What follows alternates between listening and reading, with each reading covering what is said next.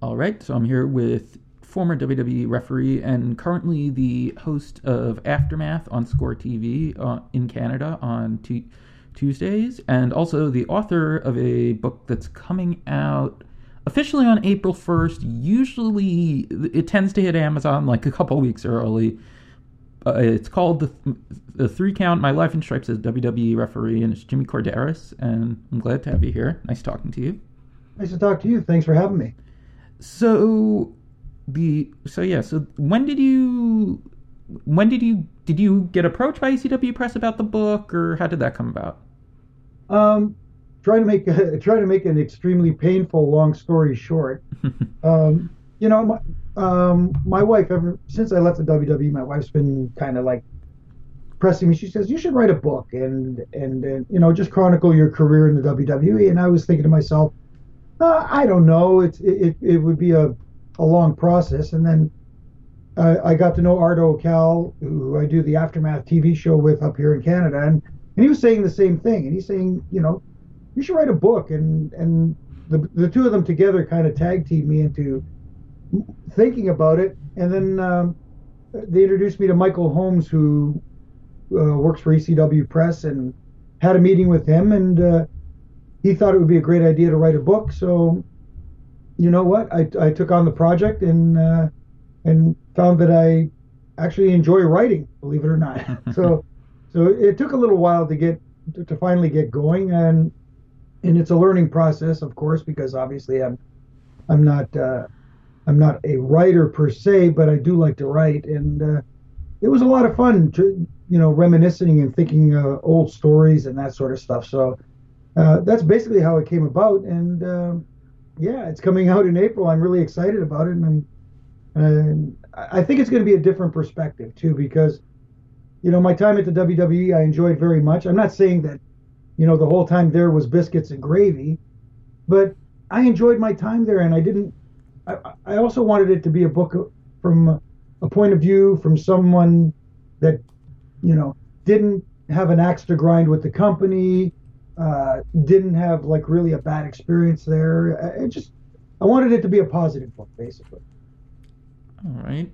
So the whole time you were a referee, because I know you started being just a referee on the Ontario area shows with the Tunnies, but you were always with WWF. By the time you started with the Tunnies, it was WWF. There was no more Crockett involvement, right?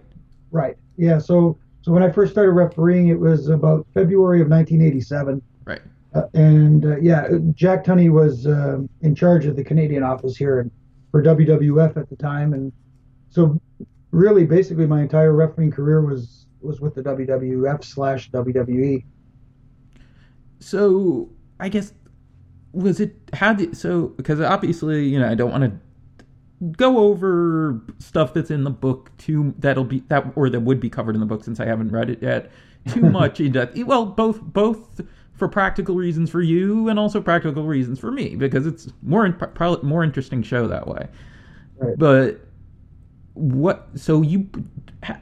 I guess nowadays, I guess the referees that are coming into the company, the new ones, are generally either indie wrestlers or indie referees who end up in developmental. So, right. But back then, I guess a lot of guys had different experiences that would get in as referees. I mean, for you, was it just kind of coming up through the ring crew, or what? Yeah, that was it exactly. It was, I got introduced to Jack Tunney, who brought me on board, to work for him specifically, for the WWF at the time, but mainly in Canada. And he, I got put on the ring crew, and I did that for about a little over a year before Pat Patterson actually approached Jack and said, why don't we try him out as a referee, basically. And, eventually I got an opportunity to try that, and that's how it started. So it's a little different now. Like you said, basically the guys you see in developmental at NXT in Florida are all, former indie referees or some even wrestlers, and it's changed over the years. Before it was like, well, this guy's here, he's already working on the ring crew and stuff, let's try him out as a referee, see if he fits, and it was almost like word of, now it's very corporate. You got to send in video, send in a resume, and that sort of stuff. So it's become, I guess, modernized, for lack of a better term. So was that the route that most of the referees would take, that they would end up on the ring crew first, or did it vary a lot? Um, it didn't vary too much. I mean, when I think back of all the referees who were there when I first started, you look at guys like Joey Morella, for example, the late Joey Morella. He was on the ring crew. Mike Chioda on the ring crew. Jack Doan on the ring crew. Even the Hebners. But when they came to the WWE, they weren't on the ring crew. They were just referees. But right, because they already had experience as referees because they worked for Crockett. Yes, but when they worked for Crockett, they also did ring crew work. Right. Oh, okay. So it was kind of like it was almost at the time multitasking. When you were a referee, you did other duties as well. Right. Right. From what I've read, the referees kind of help run the ring crew, or supervise the ring crew, and is that kind of did that grow out of the referees coming from the ring crew, or is it just kind of a chicken and the egg type thing, where they've just been kind of closely linked and no one's sure where it started? Yeah, I think. Well, I'm not sure specifically where it started, but from my time there, from my beginnings there, it's pretty much the way it's been. So I'm assuming that it goes way back. I could be wrong, but it almost seems like for some reason the referees and the ring crew, not all, but for the most part, kind of go hand in hand. So, what kind of training do you get as far as taking bumps? Like, do you get that as soon as they're ready to make you a referee in case you need to take a bump? Or does that come later, when the first time you're in a match where you need to take a bump, or what? Or at least in your case. In my personal case, I didn't really train to take bumps, so to speak. Two reasons for that. One was I didn't, at the beginning, have aspirations of becoming a wrestler. So I never, the actual training of taking bumps didn't occur to me. The other one is, in my opinion, a referee should not bump like a wrestler. The referee should bump like, I'm trying to explain it as best I can. No, I get what you're saying. It should look awkward. It should not look like if a referee gets clotheslined and he takes a flat back bump. Right. It'll look wrong. Yeah. If he takes a clothesline and he falls kind of awkwardly, and it should look unnatural. Right. The referees tend to fall sideways or on their face or whatever. Exactly. It should look more like a train wreck. so that's another reason, that I thought maybe I shouldn't. But when you're in there and you're, like I said, setting up the ring and that sort of stuff, you can't help but kind of, I don't want to say play around in there, but you experiment a little bit. And of course, sometimes the guys show up a little bit early to work out in the ring, and they kind of help you out and teach you a few things as well. Basically, how to do things somewhat safely so that you don't hurt yourself. Because as much as you want it not to look like an actual wrestling bump, at the same time, you don't want to hurt yourself. Right. So it's that fine line. The question whether I was formally trained to take bumps, not really, but I think it works to my advantage in that regard. So, I was kind of curious when I was thinking about the ring crew thing. Is there any kind of like a practical aspect to it, in the sense that, well, the referees are in there working in the ring, so it's good to have them supervise the ring crew because they'll know better than guys who are not talent what maybe certain things to look for? Yeah, it does help, like, especially if you're in a match, and not that things go wrong, but potentially something can happen to the ring, whether, like, for example, in the WWE, their ropes are actual rope. It's not the cables. So there is a possibility of rope wearing and that sort of thing. So there's little things you can look for that may need repair that somebody else that doesn't set up the ring may not notice. And if something does go wrong and needs to be fixed quickly, having the referee there and on the spot obviously helps, as far as timing goes. You can get things done a little quicker. Right. Yeah. Especially like you notice it more and more. Like if you're at a pay-per-view, and I don't remember remember it being quite like this years ago. But if you're at a pay-per-view or a Raw, it seems like now it's like between every match that you see the referees, adjusting the turnbuckles and everything. Yeah, it's more or less keeping an eye on things and just making sure that everything's kosher, so to speak. So did you? Now, because I'm trying to remember. By the time you started, were they still using the older ring in Toronto, or had they switched to a standard WWF ring by then? Because I know for a few years they used the ring that they used for Crockett. Yes. For the first little, I want to see, I can't give a specific time frame, but for the first little bit that I was there, it was the old ring that they used for Crockett, and then they brought in the standard WWE ring. So it was there for a short time, but then they switched and they decided to bring a WWE ring to make all the rings uniformed everywhere they went. So was there a time where Vince or whoever became more of a stickler about using the WWF standard rings? Because I know he hears stories, that he's very insistent on it because that's what his father used and all that. But like, was there a time where it became that every ring was a WWF ring, is it really more of a practical thing where they want to have, for safety and knowing how the ring works, that they want to have the same type of ring everywhere?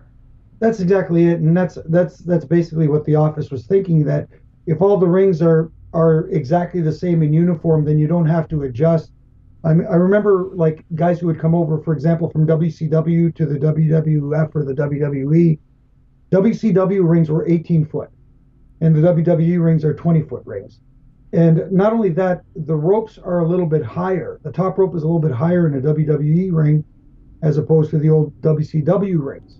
So there was that adjustment period, and it's that extra step, for example, when you're running the ropes and that sort of thing. And there's a different feel between the old WCW rings, which had steel cable wrapped in rubber, as opposed to the natural ropes. So, Vince's mindset and the office's mindset was that if all the rings are the same, then you don't have to make that adjustment from one town to the next or that sort of thing. Yeah, because it used to be that arenas, I guess certain arenas, if they had wrestling regularly, would have their own ring. Yes. And I'm guessing that's pretty much completely over with, and it has been for, I would guess, at least the last 10, 15 years. Yeah. Now the rings are brought in. It doesn't matter which arena it is. Right. Now, I think I heard somewhere, though, that some arenas still have, for some reason, have their own cages, though. Like because you would still see, once they had switched back to the chain link fence, that there would still occasionally be some house shows where you'd see the old style cage. Was it that, or was it just a matter of just whatever they had available on hand? You know what? I couldn't tell you for sure if some of the buildings still have the old style. I think you're referring to the old blue cage with the blue and the black big steel bar cages. Yeah, I know they still have them in storage. They have a big warehouse up there in Connecticut, and I know they've still got them there. Now, whether some of the buildings still do, that's a good question. I couldn't answer you one way or the other, but I'm sure there might be a couple still out there somewhere in some arenas that, who knows, maybe somebody's using for rebar or something. I don't know. See, this is the type of little thing that I like asking about, and this isn't the type of thing that's going to be in your book. This is too geeky to be in your book. Well, I don't know. I can be pretty geeky at times. I'll leave that up to the readers to decide how geeky it is. So, how long was it that after you started being a regular on tour roster referee with WWF? Let's see. Like I said, I started refereeing around February of '87, and I made my first television referee debut, I guess you'd call it. I guess it was the beginning of July of the same year of 2007, and that's back when they used to do superstars of wrestling, and then it would be they tape 3 weeks worth of television, then the next night they would tape 3 weeks worth of Wrestling Challenge. Right. And I remember, well, it was in Glens Falls, New York, was the first one I got to do, and it was during the third hour I ended up taking my first referee bump as well, and it was on television, and it was at the hands of the One Man Gang, who decided to give me his finisher, the 747, which was a bit of a shocker for me, but it was also a good experience, and I think it was a bit of a test too, to see if, how I would react to something I had never done before and that sort of stuff. But knock on wood, everything turned out all right after that night. So. Yeah, I mean, I would think or hope that he was a pretty safe guy with that splash, because he had been around for a while. Oh, absolutely, and I even as green as I was, and I did say to him, I said, I don't want this to look horrible. I've never done this before, so please tell me what you want to do. He says, just turn your face to the side. I'll take care of the rest, and he did. He was awesome. So back then, were the referees wearing earpieces yet, or did that come later? No, that came quite a few years later. Back then, time cues came from the timekeeper at ringside. Right. Okay. Yeah. Hand signals, which, funny story again. First TV for me. One of the earlier hours, I refereed a match with George the Animal Steele, and of course, being as green as I was, still not thinking, ignored the timekeeper, and the match went a little longer than was supposed to take place. But again, you learn from your mistakes. So when exactly was it that they started using the earpieces? I've been trying to think of the exact year, and I can't think of it, but I gotta think about mid 90s. Okay, somewhere around the mid 90s somewhere. So was it a weird adjustment? Because I know I read, like, remember when they had those tryouts for a bunch of referees around when they started the new ECW. That I remember that James Beard wrote online that it was like that was the biggest adjustment he had when he was doing the tryout, was the earpiece. Right. Well, obviously it takes getting used to, because for one thing, excuse me, pardon me, got to clear the throat a little. We were fortunate enough when they first decided to do it, it was like an earbud. It's one of those little plastic rubber nubs that you have to kind of like jam in your ear, which is very annoying. So then they decided afterwards to get us fitted earpieces, which is much more comfortable. The only problem though is when you got that thing in, you basically have hearing only in your other ear to listen to the talent, to listen to the boys, to listen to... Right, because it's basically an earplug. Yeah, and the only thing you can really hear out of that ear is whoever's talking to you from the back, giving you your times and whatnot. So there was that adjustment period, and also, if you're not used to it, it can be very distracting. So was it the same person who would be directing the announcers, or someone different? No, it'd be somebody different. Like, for example, when we first started wearing them, it would be either Bruce Pritchard or Gerald Briscoe, or sometimes Sergeant Slaughter, somebody like that who would be there just in contact with the director, because the director's trying to direct the show and get the camera angles and stuff like that. So, they needed someone else to be able to communicate with the referees. Mm-hmm. So basically, that was their job, is to keep the referees, in their time structure. So the main reason for the earpiece is for timing purposes, because, especially with television and pay-per-view, you have to hit your time. So you don't want to end up like WCW did that year, where they went off the air and their pay-per-view was over yet. So they're very, very time conscious. Were there ever any catastrophes with them not working, or did they tend to work pretty well most of the time? No, they are pretty good. I mean, it's a mechanical thing, so obviously from time to time you will have an issue. It's unavoidable. It's just the nature of when you're working with electronics. I remember WrestleMania 19 in Seattle. There were a little bit of issues with with getting the signal, picking up the signal, and I don't know why, for some reason in that facility it was tough to pick up, but there were times where it was cutting in and out, but for the most part they work really, really well. So one thing I feel like I know the answer, but I'm not sure. The referee, I know the referees are considered talent for certain things like drug testing and other stuff. Are they employees or are they independent contractors? No, they're the same status as the wrestlers themselves. They're considered independent contractors. They're all just straight. They're all referees and wrestlers. They're all in that same talent bucket. Yeah, pretty much. But it's weirder for referees because they're in that kind of gray area where they're considered talent as far as contractually, but they're kind of like that middle ground between talent and office, because you gotta, it's hard to explain. It's just that gray area because you're not really, really, really one of the boys, but at the same time you are. You know what I mean? The boys accept you as one of their own, but it's still kind of different. It's something that's kind of hard to explain, and I don't want to, misrepresent it at all. Okay. But it's just a different kind of area altogether. So, did you ever get an impression that WWF had considered sort of a different role for the referees than other companies would? I guess especially when Nick Patrick and I'm trying to remember, was it just Billy Silverman who got fired who came in with WCW, or was Nick Patrick the only one? Oh, Charles Robinson. Right. Charles too. Yes, it was Charles. Nick Patrick and Charles Robinson were the ones who stayed long term. Yes. So because I think back to when Nick Patrick was in WCW, but I've been going back longer.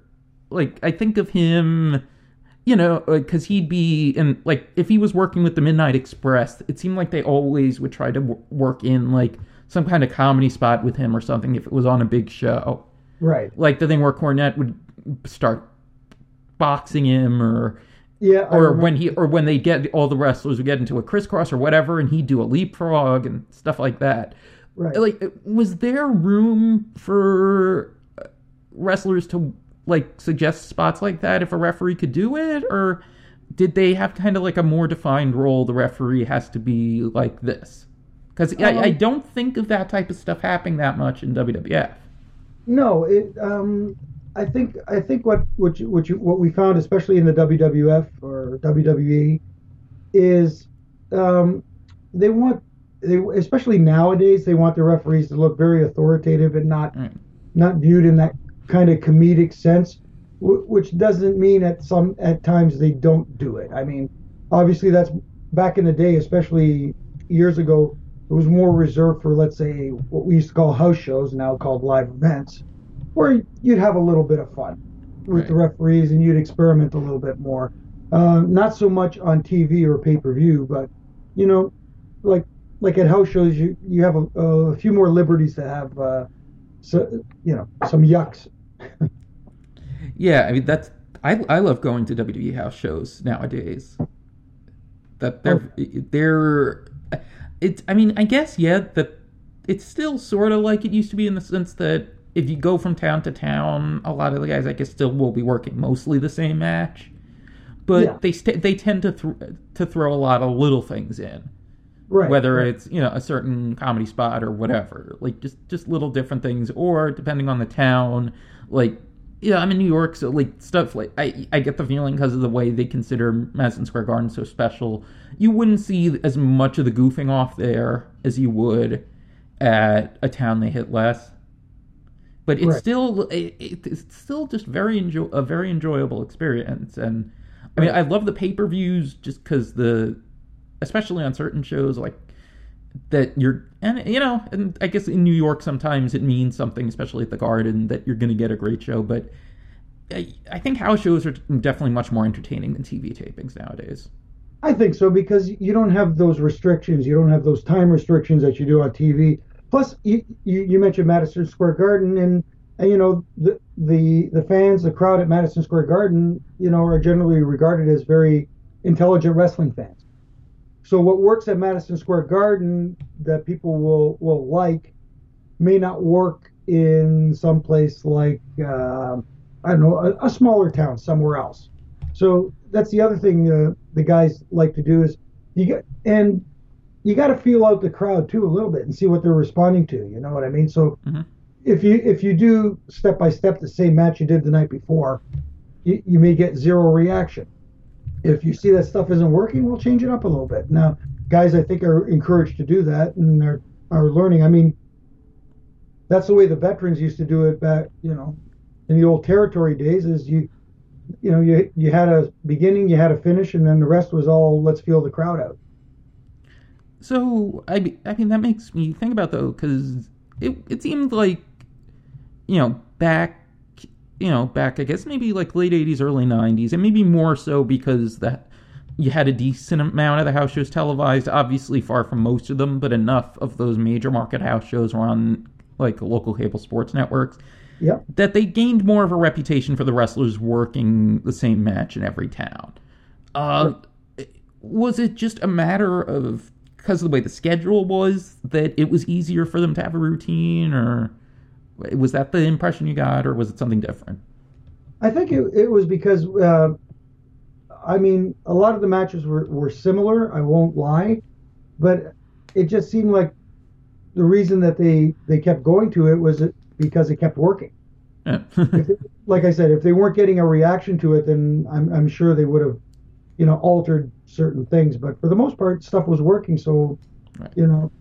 You can't get away with it as much now because of the multi-channel universe. I mean, they used to, I believe MSG used to broadcast stuff from Madison Square Garden. Right. And I think somebody used to broadcast from the Boston Garden, the old Boston Garden.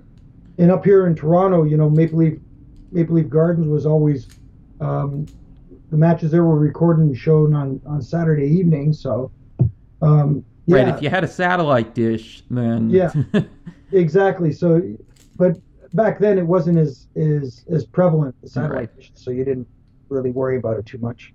Right. So you were talking about how now they want to be the referees to be more authoritative, and you were around for when they made that transition, especially the change to the referees needing to referee the matches as a shoot, in the sense that for someone who's not aware of what exactly that would mean, that you don't stop the count at all if someone forgets to kick out. That you need to, that if because otherwise it looks ridiculous. So it seems like in general it's a positive thing. But were you around when they had the whole weird thing where, because I think that's still the way they do it, but there was a referee who got fired for following the policy?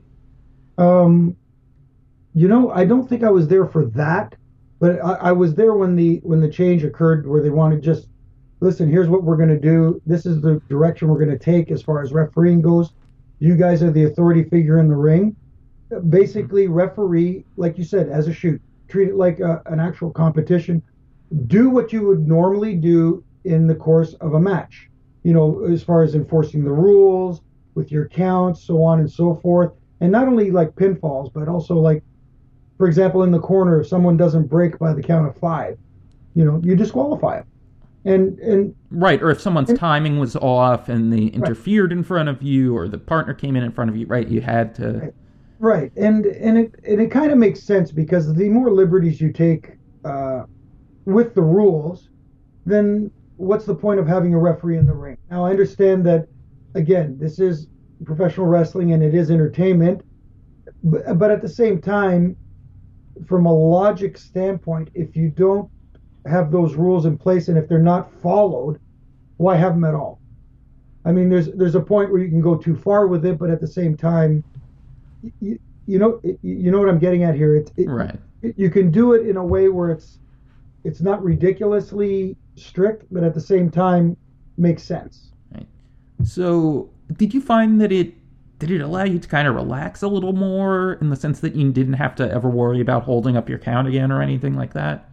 I never really worried about it to begin with because I think I can count on one hand the amount of times that I've actually counted out or disqualified somebody for not hearing, because one of the things I try to do as best I can is to be in a position where when I count, whether it's a pinfall or whether I count in the corner, I'm loud enough and close enough to the person where they could hear me, and especially with a pinfall where they could see my hand, Mm-hmm. and time it that way. So not that it hasn't happened to me where I've actually had to count someone out for not kicking out, but uh, I've never, I don't want to say I've never done it. I've probably done it a few times where I've kind of altered that final count, but I prefer not to. I prefer that we're all working together in there, and hopefully don't have to do something like that. Now, this may sound like a weird question, but one thing that I've noticed, and I've seen some other fans notice over the years, is that I don't know if it would necessarily be specific referees or whatever, but sometimes it would be more noticeable that when the referee went to the mat, it would sort of look like he was counting. Was that a thing that some referees would do in case someone kicked out at the wrong time? That they could say, "Oh no, that was one." I know. I know exactly what you're talking about.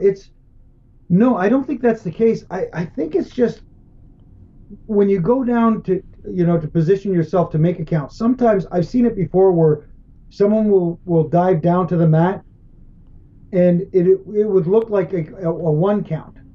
It would look like the first count in the pinfall, but in actuality, what they're doing is more or less getting into position to count, but their arm hits or whatever the case may be. So it looks like a one count.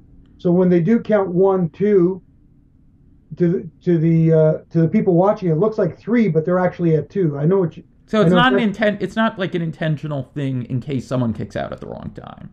No, okay. No. It's just I don't want to say. It's just an unfortunate way of positioning themselves to make the first count, where in the act of positioning themselves, it looks like the first count. Okay. Yeah, I don't believe that's intentional at all. So we were talking a little bit earlier about bumping and stuff. Were there referees, I guess, if they had a background as a wrestler like a Nick Patrick, that were more comfortable with bumping, or that if there was gonna be a ref bump, that they might prefer to put a certain referee in? Sometimes, yes. You take nowadays Scott Armstrong, you know, very accomplished in-ring talent, who's now a referee with the WWE. Scott's unique in that, coming from a wrestling background, his automatic reaction would be to like we talked about earlier, bump like one of the boys. Mm-hmm. But he's been able to adapt, and I remember specifically the kick he took from Sheamus, the Brogue kick at the one pay-per-view. I mean, he took it fantastic. It just looked like a referee bump. It didn't look like somebody. It didn't look like one of the boys bumping. So.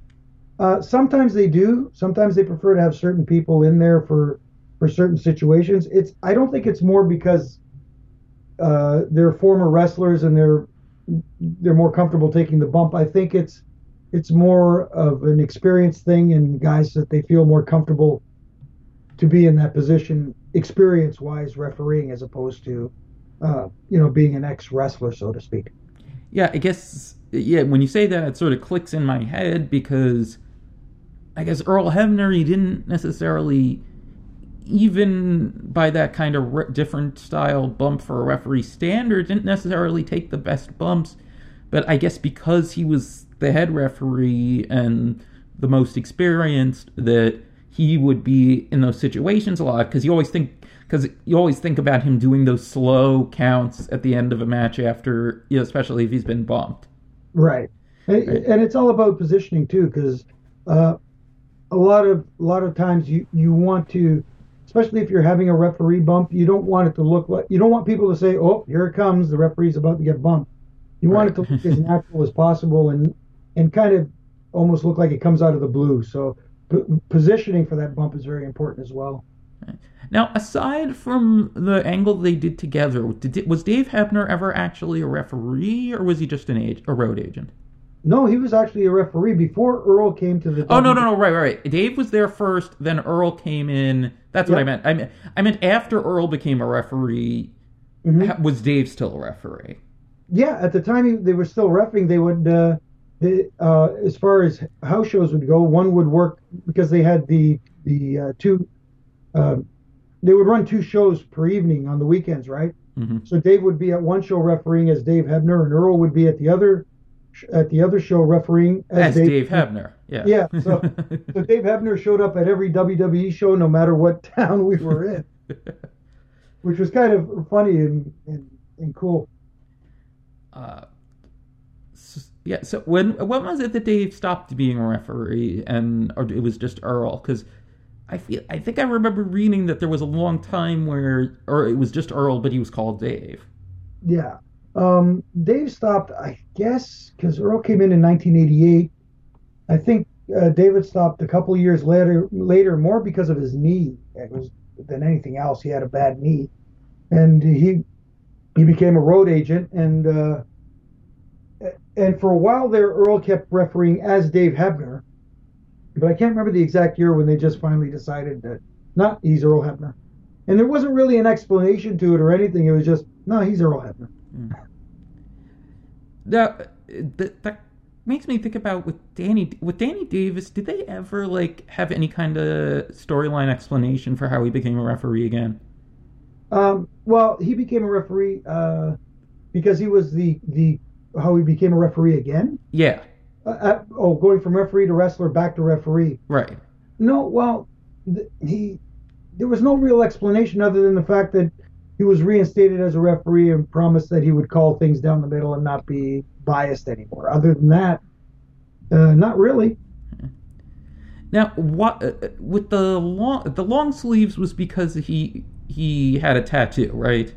Yes. Okay, Well, it's because and he wrestled with the tattoo yes, and as he Mr. X. wrestled with a mask on. He was Dr. X Yeah, or Mr. X. I think it was Mr. I X. think it was Mr. X. Yeah, Mr. X. So he wrestled as Mr. X with the mask on, but the tattoos were very visible and would have gave it away if he wore short sleeves Hmm. as a referee. Even later on, like I don't remember, like years later, once hadn't been Mr. X for 10 years, he still wore the long sleeve. Right, Right. right. So by the time you got there, were the athletic commission weird political things still going on with the referees? Like Yeah. where there would be certain referees who had to have a spot on the show, like in Um, Pennsylvania and places like that. Yeah, pretty much. But the usual suspects: New York, Pennsylvania, that sort of thing. Mm-hmm. For the most part, I didn't have a problem with them. Most of the guys were pretty good. I mean, like everywhere else, you run into a couple of guys who I don't know. I don't want to say had an attitude, but I don't, had a chip on their shoulder, let's say, because Mhm. they figured, the WWF guys are coming in, taking their spot, so to speak. Mhm. And you can't blame the WWF or the WWE because, you know, it's their show. So in my opinion, they should be allowed to put whoever they want on their show, and forcing them to put someone they don't want on the show, I don't know. It just doesn't make sense to me. Yeah. Do you still have any of your referee licenses? Somewhere, I mean, I've got stuff scattered around the house. I mean, I have several referee shirts still. I've got more T-shirts than you can shake a stick at. They're all kind of like in storage in my basement, but I'm sure there's a license or somewhere hanging around somewhere. Now, by the time you left WWE, though, how many states were still regulating wrestling to the point that you needed a license? Just a handful, I think. Trying to think off the top of my head. Did New York still require it? Because I'm in New York. But it was a little more lax. They didn't bring in their own official that had the referee on the show anymore. Right. It was more, I guess more laid back. Mind you, they still came in. The doctors would come in and check on all the talent that was working, blood pressure and that sort of stuff. But definitely not nowhere near as strict as it was years ago. So now it's down to, like, I guess, maybe New York, Pennsylvania to some degree, Yeah, I think Missouri, Kentucky, I maybe want to say Florida. I don't think so. I think Washington State. I think still California. Right. Yeah, Yeah, Washington. yeah, Washington, I knew. Yeah. yeah. Not too many. I think Nevada still does. Yeah. But I mean, are they doing it at all still? Is it like, is there still sort of a pretense of this is a legitimate sport, or is it just that they never changed it? No, it's just. I think it's just that they never changed it, and really the athletic commissions uh, really oversee boxing more than they do wrestling, Right. and uh, and I hate to say it this way, but I don't blame them for sticking around because wrestling is what makes them money. Now, well, and then in other states, obviously UFC Yeah. has made some huge inroads, but um, yeah. So it, I hate to put it that way, but it's a money thing, you know. Yeah. But yeah, yeah. I mean, I've wondered because I know in New York, like if you go to indie shows, there's less like because I know in New York they were very strict about certain things, like you had to have mats on the floor, and that for a while there was never as big an independent presence in within New York than there were like compared to other places that would have big populations, like I guess Southern California, Right. because it was stuff like that you had to have the mats on the floor and stuff like that, and you know promoter's license and all that. I think there's you still need a promoter's license because there's still not as much as you'd expect. Right. I Uh, think, if I'm not mistaken, I think it's the promoter's license, and you have to have some form of insurance, I believe. right, and I I remember watching some old like Philadelphia Spectrum tapes, and you could just tell how like politicized the whole thing was because there would be three ring announcers throughout the show. Yeah. Yeah. It Oh, was yeah. you'd Those are, have like the WWF ring announcer, whoever it was, you know, if they brought in if it was Finkel or I think there was a local guy in Philadelphia too, but and then they'd also have like do you remember Frank Talent from the Pennsylvania State Athletic Commission? it sounds familiar. I don't. Older guy with glasses, wore very loud suits. Yes. Now that you mention the loud suits, yes. And yeah, because he showed up on early ROH shows and stuff, and I remember watching this old tape. I'm like, that's Frank Talent. Right. So it's very weird just how political something seemingly so minor like that could be. Oh, yeah. Yeah. The depending on which state you go to, some athletic commissions are very involved, while others are very hands off. All right. Yeah. Pennsylvania at one time was very hands on. I think most of them are, even if they still have licensing and stuff, are pretty hands off. Like I said, New York doesn't do all the stuff they used to do and all that. Right. So one thing I figured, just get it out of the way right now, and then go back to more pleasant stuff. I know you don't want to go into it too in depth for obvious reasons, but also that you talk about in the book that you were the referee in the ring when Owen Hart fell. And the main thing I really want to ask about is that there is an urban legend about it. Hmm. That while he was falling, he had the wherewithal to tell you to get out of the way. Is that true? To be honest with you, I've heard the same thing. I can't say for sure that that's what he was. That's what actually happened, because it was really weird, because right before that whole scenario, there was a hardcore match in the ring, and there was a lot of debris. And basically, what we were doing at the time was trying to clear the ring out of like broken tables and that sort of stuff. So there was a lot of crowd noise going on, and of course, on the screen was the backstage promo that Owen was doing with Kevin Kelly. I didn't click. Nothing clicked back that somebody was screaming at me to get out of the way or anything like that. I was more concentrated on, like I said, clearing the debris out of the ring. So it may be true, and I don't want to say it isn't, but I didn't consciously hear it. Okay. And you were not in that corner then, obviously, or were you? I was moving right towards that corner. To be honest with you, Owen, I felt him brush against me. Wow. When if I was over about a half a foot or a foot to my right or towards that corner, I may not be talking to you right now. Wow. Yeah. And did it how? I mean, how often do you just come back to thinking about that? Um, yeah, more often than you think. I mean, I know it's been what Almost 14 years now. almost 14 Wow. years now, but still, it's something that sits with you always. I mean, it's I could still kind of picture turning around and first noticing him there, and being shocked and that confusion that runs through your mind and not knowing what to do. I mean, it, it's something I'll never forget, obviously, but it pops into my mind a lot more than you know um, people might think it does. Because of that reason. I mean, Uh, besides because or just because of everything.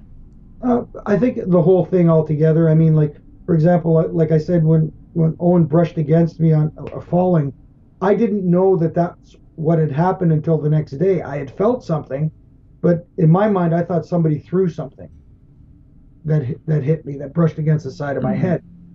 And when I talked to Jerry the King Lawler the next day, he's the one who said that he saw about the last, I don't know, 15, 20 feet of his fall. And he's the one who told me that that's what it was that brushed against me. Wow. I guess also to dispel any urban legends about this, to the best of your knowledge, because of with the way the lighting was and stuff, and I guess whatever came up in the civil case, was there any kind of videotape? Did it get destroyed? If there is, and I have no idea Okay. that there is because I was never told that there was.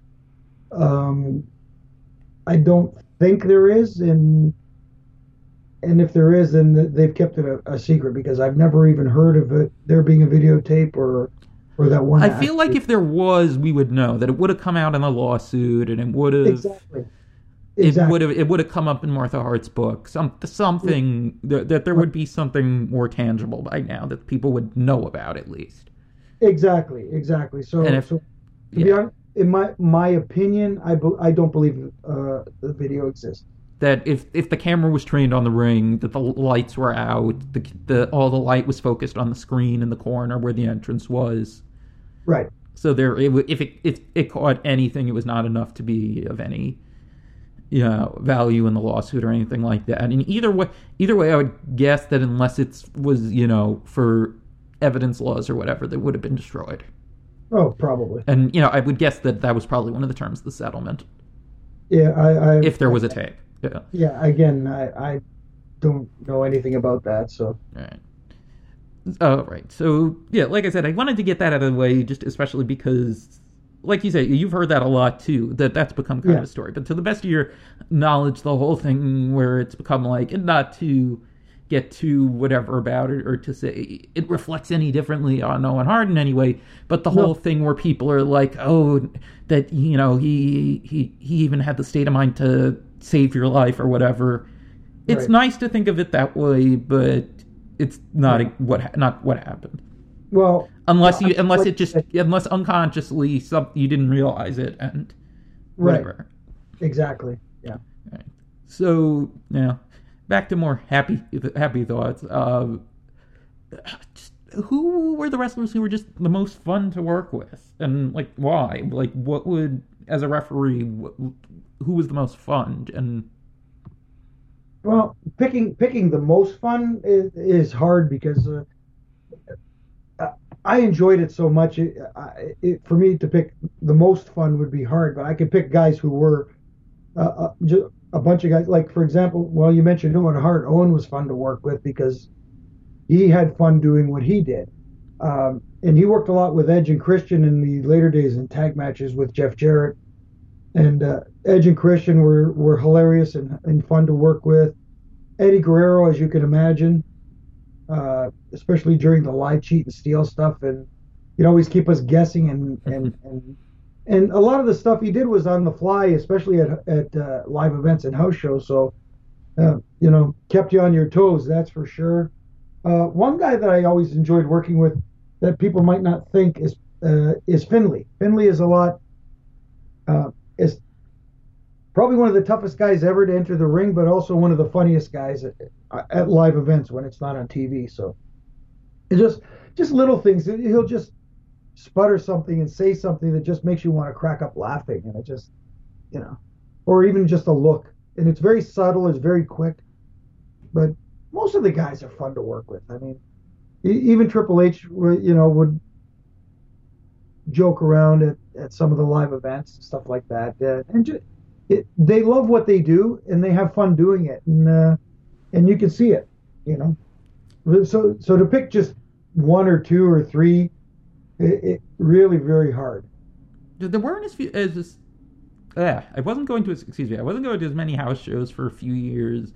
I guess like during like that period where Triple H was more like the top heel and stuff. But I read a lot that he would on house shows he would kind of work a different style. That he would do a lot more shtick and stuff like that.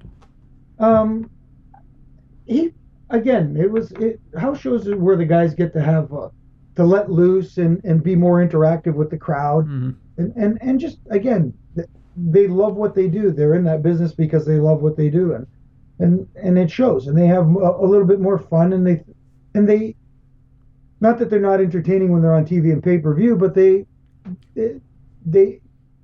it's a different kind of entertainment. It's like you don't have again those time restrictions placed upon you. You have a little more freedom and creativity. So the house shows is where everybody kind of lets loose, so to speak. Now, you mentioned Finlay. Like, did he, I don't know about necessarily comedy spots or whatever, but did he almost, like, have a different way of, like, kind of knowing how to work with the referee from working that European style where a big part of it was the enforcement of the rules and the way they'd have the yellow cards or the public warnings and stuff like that? Like, did he have a different way of working with you, if that makes sense? No, I understand exactly what you're saying. Not only him, but you take someone like himself, Finlay, William Regal. They have an understanding in where they respect the referee's authority. And excuse me again. What they would do is, and you watch it in their matches, and they take advantage of the referee not by making him look stupid, but by circumventing rules, so to speak, like like taking full advantage of the 5 count, and they won't get in the referee's face and yell at him. If you ever notice that, they never like bow up to the referee and really start yelling at him. They'll always back up, kind of like with their hands in the air, always showing, "Yes, sir, Mr. Referee, I know you're the boss. I don't want to be disqualified." So when you see the heel do that, then you realize that, hey, maybe the referee is the authority figure in the ring. This is the guy that they have to respect the rules. And when they do cheat, they do it behind the referee's back as opposed to doing it blatantly in front of him, which is what everybody does now. And it kind of defeats the purpose of being a heel. And it doesn't help the referee as well. So it's a different mindset. It's not necessarily just a European mindset. It's also almost an old school mindset. Right, but I think to some degree it does come from working that style.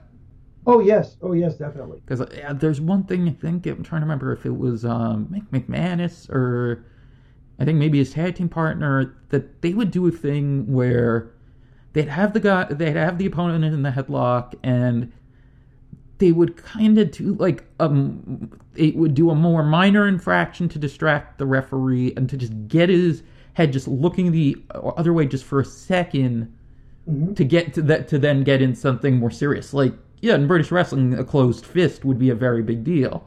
So they'd like pull the hair to get the referee just to have his eyes dart away for a second. Right. And then punch it or something like that. Something very quick and very taking advantage of a situation, as opposed to one of the things that drives me insane is watching tag matches, for example, where they're getting heat on the babyface. The heels are getting heat on the babyface. They draw in the babyface into the ring. That's the guy on the apron, the illegal guy. Mm-hmm. The referee goes to get him out, and he's there for like 10, 15 seconds, and the two heels behind his back are hitting him with everything but the kitchen sink. It needs to be quicker. It needs to It be needs, more uh, plausible. yeah, because A, it makes the referee look bad. B, it makes the other babyface who's trying to get into the ring look bad. And it doesn't help anybody. And it's not putting heat on the heels. It's putting heat on the other two guys that are not supposed to get the heat put on them. So, there's ways to do it where it can be very quick. It could be very subtle. It doesn't have to be behind the referee's back, choking the guy 15 seconds or punching him 10 times. Sometimes you get more heat from one well-placed kick as opposed to 5 punches. Right. The less ridiculous it is, the quicker window they get it in. I think it's more Right. effective that way. Yeah, less is more theory. Now, with the whole hot tag behind the referee's back thing, Yeah. what would be kind of your internal logic for that? Was it the idea that and especially if the heels would then kind of fake a tag by clapping their hands behind the referee's back? Mhm. Like, the idea I've seen fans come up with was always kind of that, well, the heels are dominating the match. It doesn't matter as much if they're making a legal tag. Is that the logic you would kind of use in your head, or? I never really. It's one thing that the WWE right now has gotten away from. They don't. Their logic now is in a tag match. If you don't see the tag, then don't allow the tag. It doesn't matter if. Right, they never do the clapping behind the referee's back Right. thing anymore. See that to me never made sense because, again, I think it puts heat on the referee if he doesn't see the tag by the baby faces, doesn't allow it, yet the heels make a noise of the clapping sound behind his back. That's supposed to be okay. Again, you didn't see the tag, you should make them tag back. And you could do that, and the heels can still be heels by bitching and complaining about it to the referee before making a legal tag, sarcastically in front of the referee's face, so to speak, if you know what I mean. Just Right, instead of doing the you know, right, because that was always one of those things that, yeah, I guess that explanation that I mentioned sort of makes sense, but it's still most fans are not going to be thinking of it to that degree. It's going to be, wait, the referee didn't see one tag. Why is he allowing that one? Exactly. He didn't see either of them. Right. So yeah. So now, I think I've noticed that a little bit. But when I think about it, that they really that it was probably never as much of a WWF thing anyway to do that extra tag behind. They wouldn't necessarily do the hand slapping thing, but they would do the heel switching. Right. They wouldn't necessarily do that specific spot, but they would have the heel switch. Yeah, but you're right. It makes a lot more sense. So it's good to see them get away from that because it's not putting that much more heat on the heels. No, exactly, and that's where you want your heat to go. You want your heat to go on the heels and not the referee because let's face it, as important to the match as a referee can be, he's not the one who is actually, as they say, put butts in the seats. Nobody's buying a ticket to see a referee. They're buying a ticket to see the talent. So you don't want the heat to go on the guy who's not selling any tickets. So, I guess I think I know what type of answer to expect. Like, as far as what's a good referee, that usually hear the same thing. Like, you can't really be distracting, but you can't really be too noticeable. It needs to be just right. You don't stand out in a bad way. Shouldn't necessarily stand out that much in a good way because you don't want to distract from the wrestlers because they're the ones that need to get over. But I guess because not to necessarily slight someone like that, but what do you think of someone, I guess, who had a more showy style, like a Tommy Young or a Brian Hildebrand?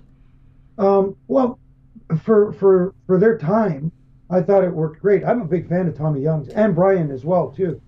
Both excellent referees, and that was their style, and that's what fit in that time period where, I guess you could say some of the referees had an actual personality, and I'm not saying that referees today shouldn't have a personality, but it shouldn't be as overt, so to speak. It shouldn't be as noticeable.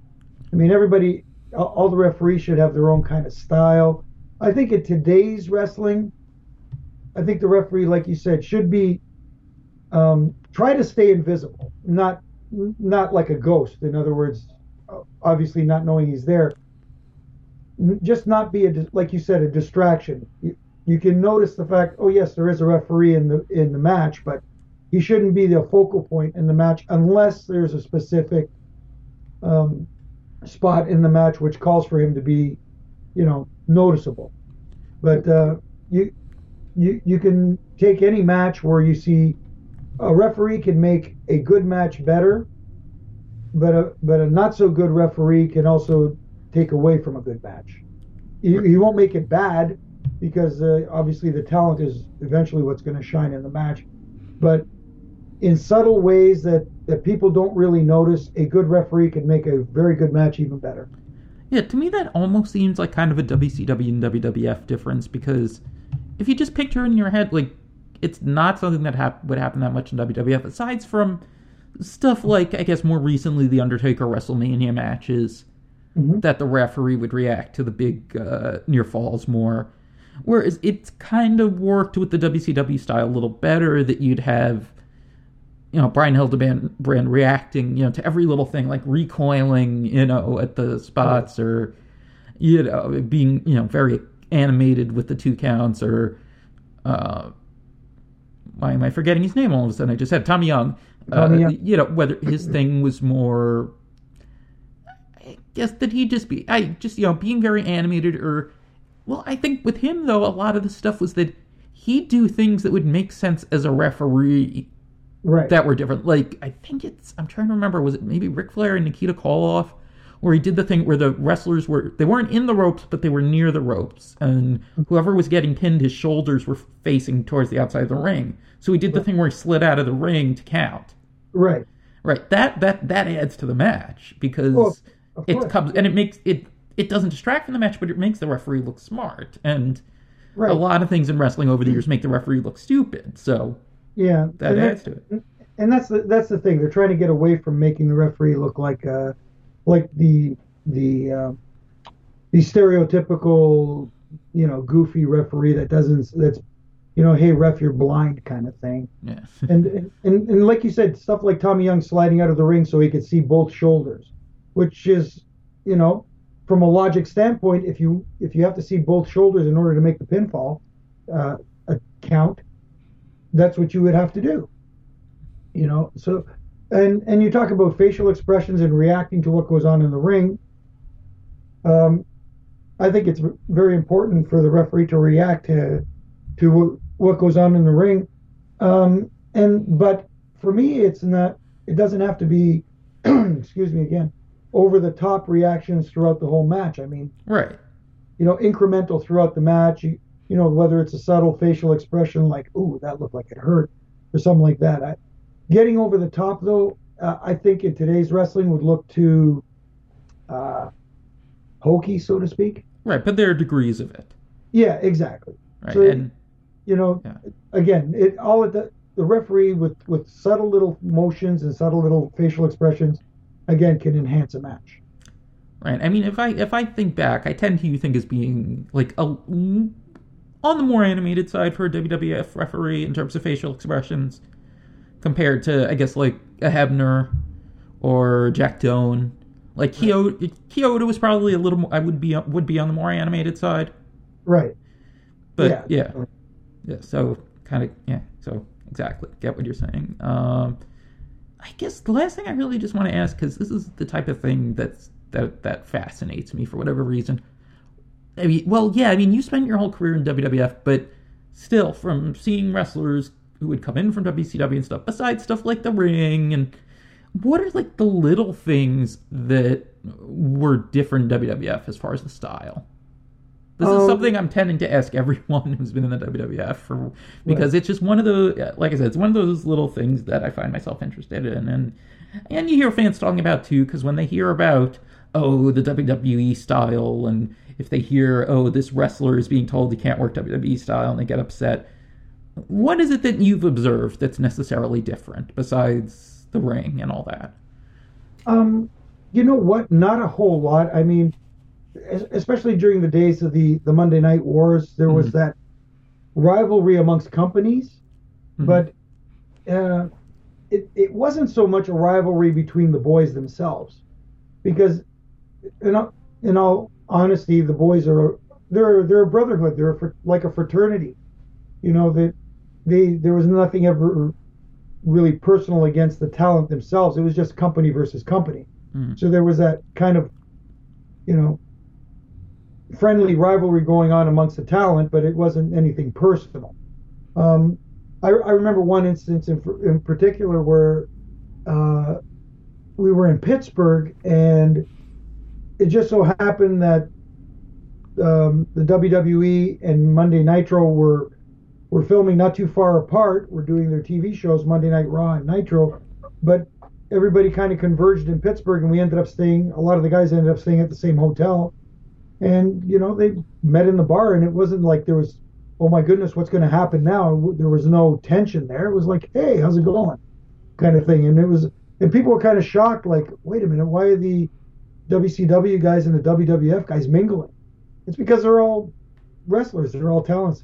Right, a lot of them are already friends. Yeah. Yeah, exactly. and you know, you can see people kind of going, oh, what's going to happen now? Nothing. Have a few pops and relax. But when these guys would come over, especially when WCW was purchased, I think the WCW guys may have felt, and again, this is just my personal observation, may have felt that they thought that they weren't being as accepted as the already established WWE locker room. Mm-hmm. So maybe they had something to prove to the guys that they belonged. Mm. I don't know. It may have been there, but you know, like I personally didn't see any personal animosity towards any of the guys coming over. So, and obviously there were some clash of egos. I mean, it's a business where it's very much ego driven.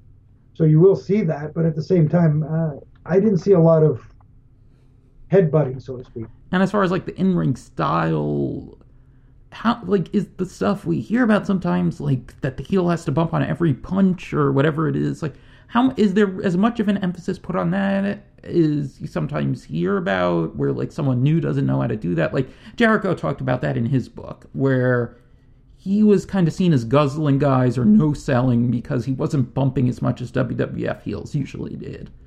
So, well, yeah, is that kind of probably the biggest difference, that the whole thing with the heels and the bumping? I think that you know, like in Chris's case, yeah, that was different. I mean, Chris is a very, very good talent, and you know, his mindset is, you know, set in a different style. Obviously, WCW worked a slightly different style, like you said. So there is that adjustment period, but at the same time, he's professional enough to pick up on it really quick. Mm-hmm. You know what I mean? So maybe that was his personal experience, but I don't know if a whole lot of guys went through the same thing or not. It seems like lately when I've been doing interviews, it seems like I'm starting to hear more that like the stuff you hear about like that is not, or certain ways people are expected to lock up. Like I remember from Tough Enough that's not really quite as big a deal as people make it out to be, like if they're coming out of the company or whatever. Well, you know, sometimes what happens is, let's say it's one particular talent you're talking about, like you said, for example, locking up. Maybe he locks up a little loose, and you know, they're trying to tell him, you know, a little tighter, get in there a little more, you know, aggressively to lock up or something like that, and they take it as a slight as opposed to you know, a constructive helping point, so to speak. So, you know, everybody takes advice differently, and maybe that could have contributed to it. I don't know. All right. So nowadays, hosting Aftermath and stuff, how well do you think you've made the adjustment to being I guess you're a talk show host now is the best way to put it? I think I'm adjusting pretty good. I mean, obviously, long way to go, a lot to learn. Always learning. See, I equated, you know, trying to be an analyst and a broadcaster the same as being in the wrestling business. You never stop learning. You're constantly picking up different points, learning from everybody you watch, picking up different little things that you can do, and just be yourself is the main thing. I think when it comes to being an analyst and a broadcaster, I think if you try to play the part of an analyst or a broadcaster, people could see that. They'll say, "Oh, he's just, you know, being a broadcaster." Whereas, I figure if I'm gonna break down, let's say Monday Night Raw, for example, or a segment of Monday Night Raw, I'm gonna break it down the way I see it and the way I would explain it in my words, as opposed to trying to make it sound like Mr. Analyst. You know what I mean? Mm-hmm. But at the same time, like I said, I'm constantly learning, constantly trying to improve. I'm my own worst critic, whether it comes to refereeing or or or being on television analyzing something or being in an interview with you. I'm my own worst critic all the time. So I'm never happy uh, with anything I do. I always want to do better. All right. So again, the book is The Three Count: My Life in Stripes as a WWE Referee. Edge did the forward, and that comes Yes. out on officially on April 1st. So I'm not going to give an exact amount of time because I don't know exactly when this interview is going to go up. But lately the ECW press books tend to go up on Amazon for order. I mean that they get in stock about 2 weeks before the actual release date. So I would guess that maybe around the middle of March people should actually be able to order it.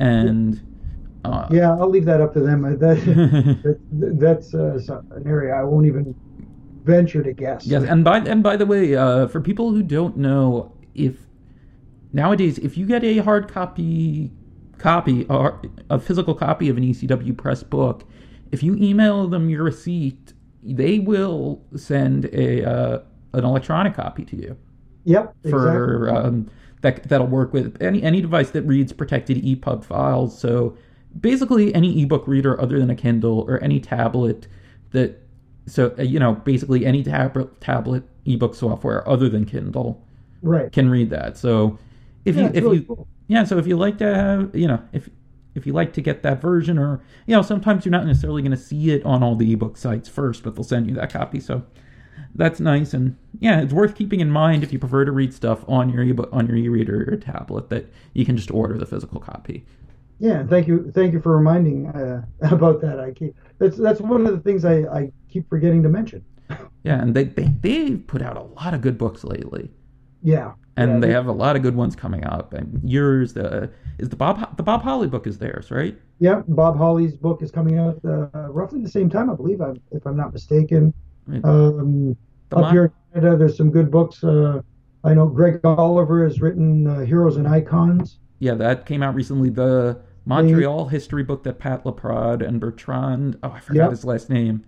Uh, The other the other one did. yes, yes, That yes. that that that might actually not be officially out yet, or just officially came out, No, but that's I been out for a think few weeks. I think it came out in February. Yeah, Okay. because I Pat actually sent me a copy. I've been reading some of it. It's very detailed and very you know, if you're really into history of professional wrestling, especially, Quebec has a rich history way back, dating way back. So very good read.